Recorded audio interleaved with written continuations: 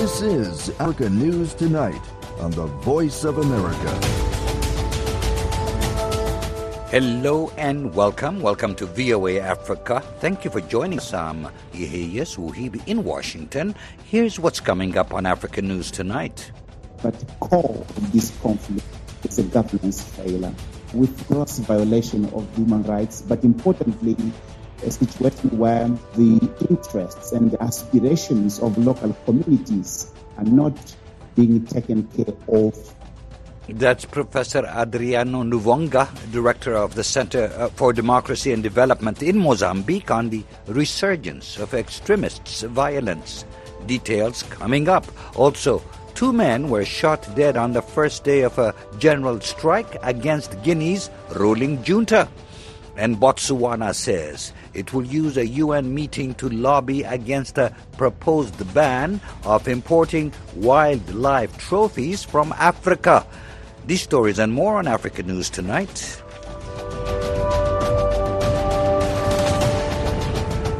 We start with our top story. The Economic Community of West African States, or ECOWAS, has eased most economic sanctions imposed on the ruling military juntas in Niger, Mali, and Burkina-Faso. The decision followed long hours of deliberations by the regional leaders at an extraordinary summit on the political and security situation in the region. President of the ECOWAS Commission, Dr. Omar Toure, said the move was based on humanitarian considerations due to Lent and the approaching month of Ramadan. David Monda, Professor of Political Science at City University of New York, discussed this decision with VOA senior analyst Mohammed El-Shinawi. While I am sympathetic for the economic and humanitarian concerns for the civilians facing a lot of these sanctions, I think the decision by ECOWAS really raises more problems than it solves, because it would appear that the lifting of these sanctions is actually a reward for military regimes using extra constitutional means to take over power. I think, secondly, it also goes against the Africa-AU Charter and a whole range of framework of how Africa should be governed and governed democratically around the Africa peace and security infrastructure, the African governance infrastructure, but more so around the Lomé Declaration, which chastised and condemned these military coups and extra constitutional means of taking over power. So it's really a mixed bag, but it's very disappointing to see that the Regional Economic Community, ECOWAS, which has a lot of military and economic power on these landlocked countries, did not do enough to restore democracy, to restore the authority of the people, but also to reward military regimes that are engaged in bad behavior in toppling democratic government. The sanctions were originally imposed as a punishment for military coups or power grabs, threatening constitutional democracy in these countries. What message would lifting the sanctions now send to the spat of coups in the African continent? I think lifting of sanctions now actually empowers anti-democratic forces. It empowers regimes or military officers in other countries that might be thinking about taking over government through extra constitutional means. Let's not forget that part of the reason these sanctions have been removed is because of the division within ECOWAS. There was no unanimity in terms of the imposition or removal of these sanctions. I think, secondly, the other problem was even within ECOWAS, there are members like Nigeria, which share very close historical and familial ties with other communities across the border, say in Niger. So Nigeria is a very big Muslim community, and I think Tinubu, as head of Nigeria, as head of the largest and most powerful member of ECOWAS, that could have intervened to actually change things with dealing with these military governments taking over power. I think he's also catering to a domestic constituency that's sympathetic to the Nigerians and also to some of the other military regimes in the Sahel that with which Nigeria shares both historical, ethnic, and religious consanguinity. Among the concerns that ECOWAS had was a security threat that the coup leaders added to Africa by relying on Russian mercenaries mercenaries and pulling out of ECOWAS membership. Would the ECOWAS call for dialogue with co-leaders remove such concerns? No, I think not. I think dialogue also has to come with consequences. A credible threat to the military leaders who took over power democratically, to them reneging on handing back power to civilian authority. But I might also add, we are in a bit of a dilemma here because I believe there might be a fear within ECOWAS that these countries in the Sahel had begun taking themselves out of the ECOWAS system. So they might also, part of the reason with the reneging on these sanctions might have been that other ECOWAS members who might feel the organizations interfering in their internal affairs might also pull away. I also think there's the other factor you mentioned in terms of non-state actors. And here we think of groups like the Wagner Group, proxies of nation states that act within the region. There might also have been this credible fear that if sanctions continue to be imposed, if these Sahelian countries continue to suffer economic decline because of the sanctions, that external threats, say from the Tuareg rebels from the Sahara, would actually make the security situation in these countries worse and would then lead them to rely more on groups like the Wagner Group, these non-state actors. So it's a very complicated set of circumstances. But I really believe that if Africa is to go forward, we really need to strengthening the diplomatic infrastructure of the continent, and Africa really sticking by its norms around governance and around constitutional governance, because we cannot continue to have these extra constitutional means of leaders taking over power and not wanting to hand power back to the people through their representatives. That was David Monda, Professor of Political Science at City University of New York, speaking with VOA's Mohammed El-Shinawi.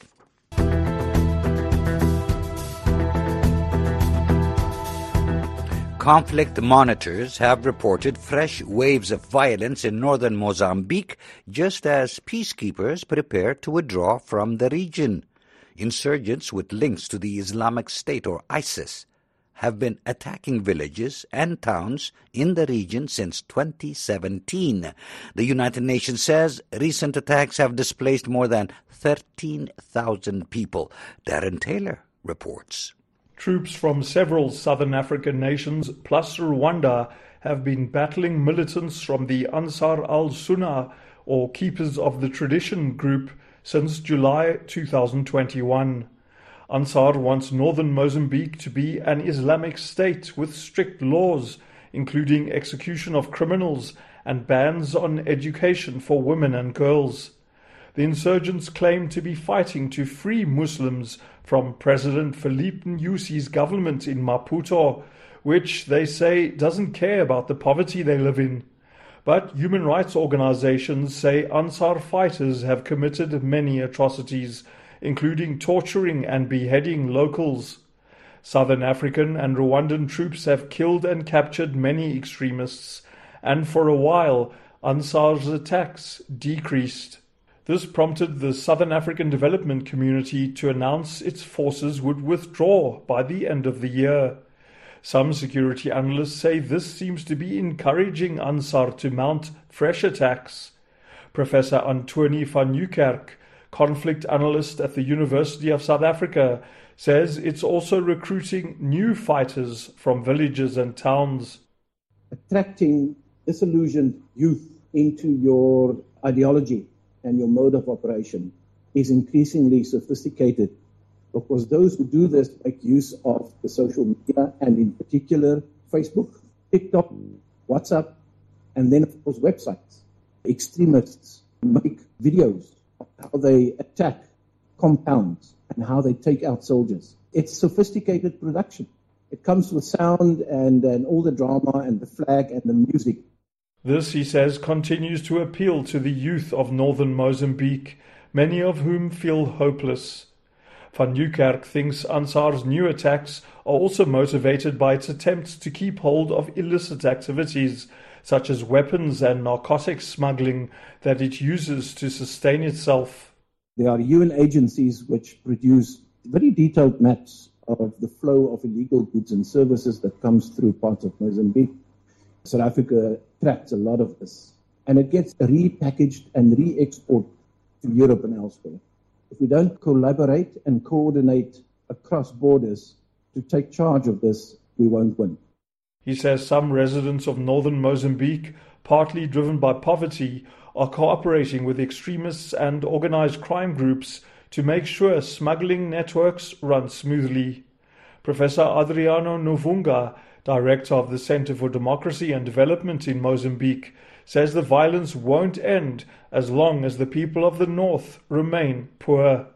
Government has not officially acknowledged the governance failure in Cabo Delgado and in northern Mozambique as one of the key drivers of the conflict. Government is still very much in the perspective of internationally driven conflict. There are, of course, international elements, but core of this conflict is a governance failure with gross violation of human rights, but importantly, a situation where the interests and the aspirations of local communities are not being taken care of from the governance. Nyusi's administration says it's cooperating with the World Bank and the UN to develop northern Mozambique. It says it's rebuilding infrastructure such as hospitals and schools destroyed during the conflict and has launched job programs. Nyusi maintains efforts such as these are bearing fruit and that Ansar's insurgency has ended. For VOA News, I'm Darren Taylor in Johannesburg. 2 young men were shot dead in the suburbs of Guinea's capital Conakry yesterday, the first day of an open-ended general strike against the ruling junta. Adama Keita told the French news agency AFP that security services killed his son, who was shot in the neck. A doctor at a regional hospital said that another young man died in a similar circumstance.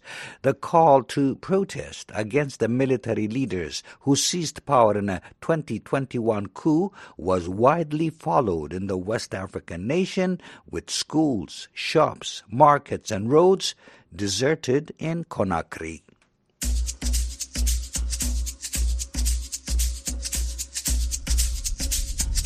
You're listening to Africa News Tonight. I'm Yeheyes Wuhib in Washington. For more information on these and other stories from the continent, please see voaafrica.com. There you'll find all your favorite VOA radio and TV programs and a whole lot more. For world news, check out voanews.com. Head officials in Uganda say they are concerned about the decline in condom use and worry it will hamper the fight against HIV/AIDS. Reporter Mugume Davis Erwa-Karinji has more from Kampala, Uganda. Kampala resident Nathan Serunjoji says he has contracted sexually transmitted diseases because he did not use condoms. Sometimes I went into with ladies who are affected, and they also affected me. I got diseases like gonorrhea. I got a lot of pain. I couldn't go for work some days. I could remain in my bed, feeling a lot of pain. So things were not good for me.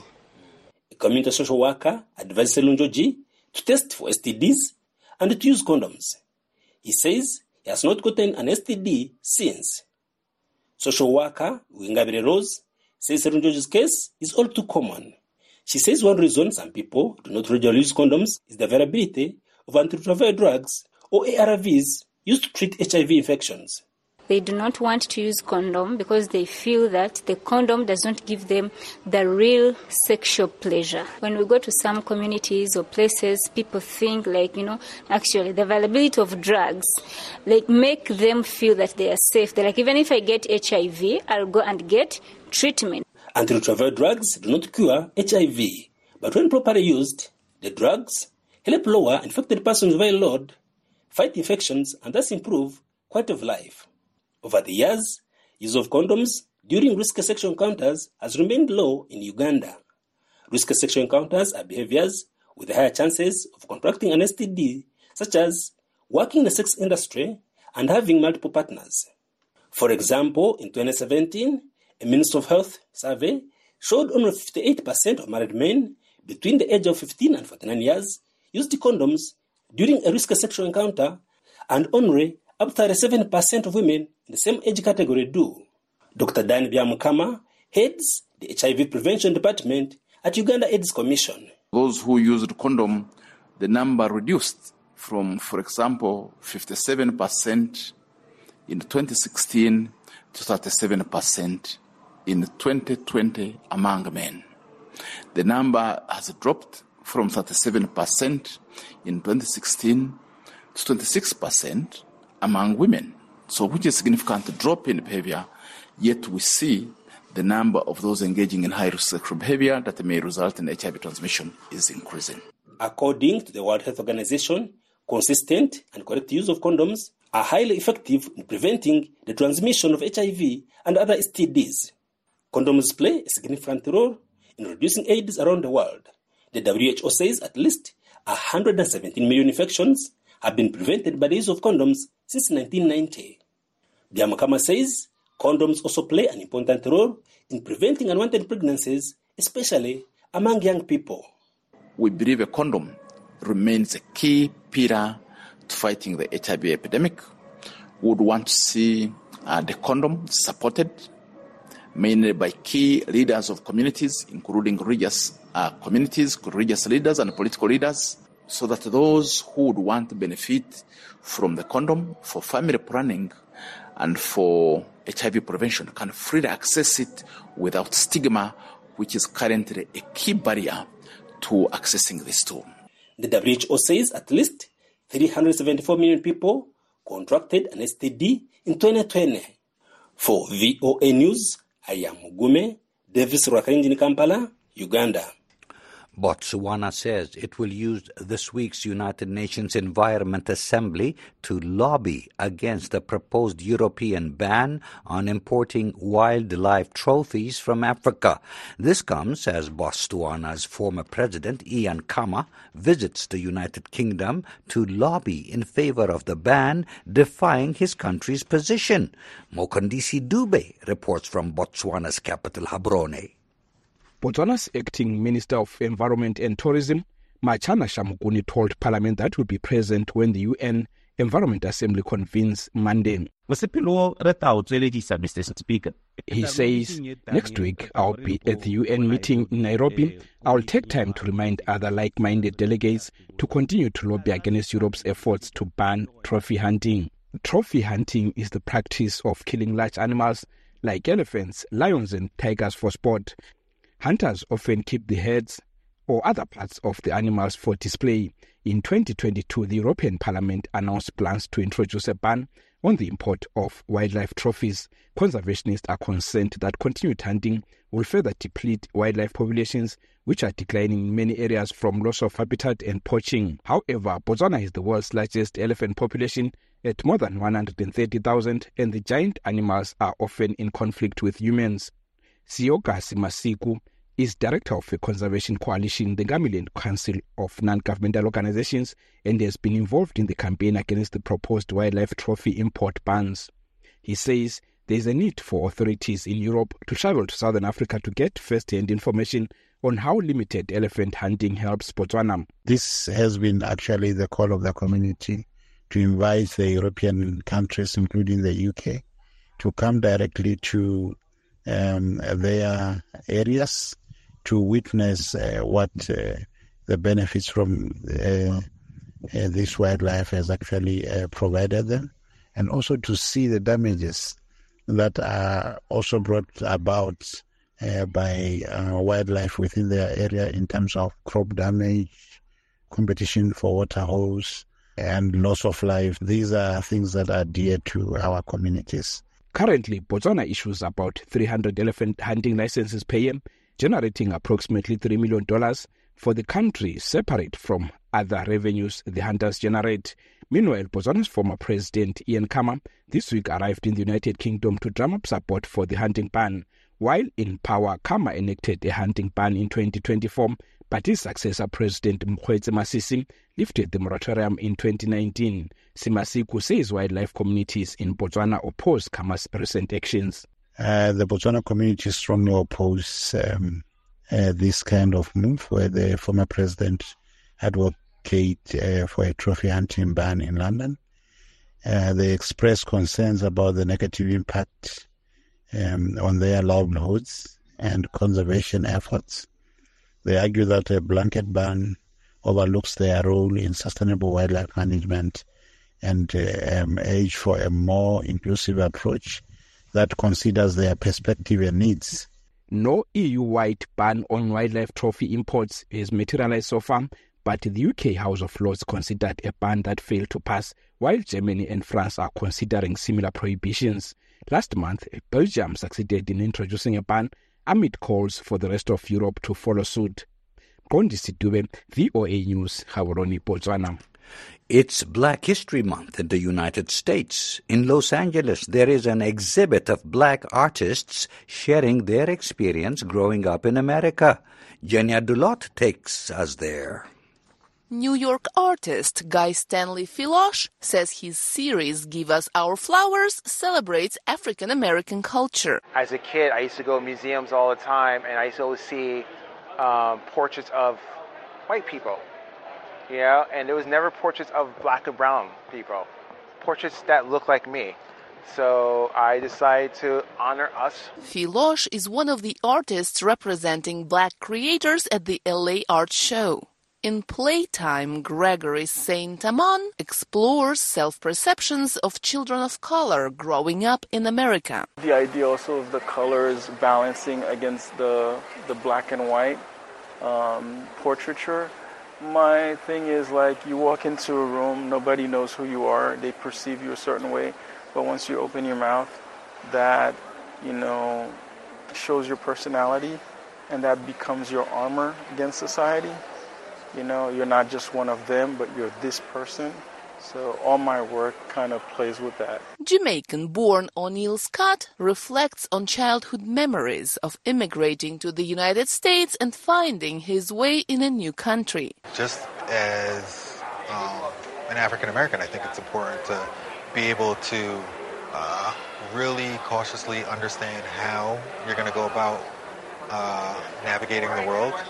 It's just one of those things that I think we constantly think about. It's constantly in the back of our minds, how we're perceived, stuff like that. Artist Ron Green says black Americans experience both invisibility and hypervisibility. Me, my personal experience is more of a hypervisible because the world's been taught that I'm dangerous because I'm a black man. As far as being invisible, I really don't get that too much. But it could be something as simple as being in a Starbucks and trying to get somebody to wait on you, they act like they don't see you. Brooklyn-based gallery owner Tanya Wiedemeyer, who organized these artists and helped showcase their work in Los Angeles, says black representation in arts uplifts the entire community. Whenever someone steps into the booth or steps into the gallery or steps into the museum and see themselves in that particular portrait, it makes people feel good.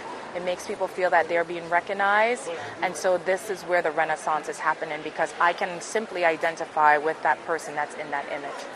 And these New York-based artists are hoping to carry on the message to future generations as they visit a local after-school program to help students create their own portraits. Jenya Dulot, VOA News, Los Angeles.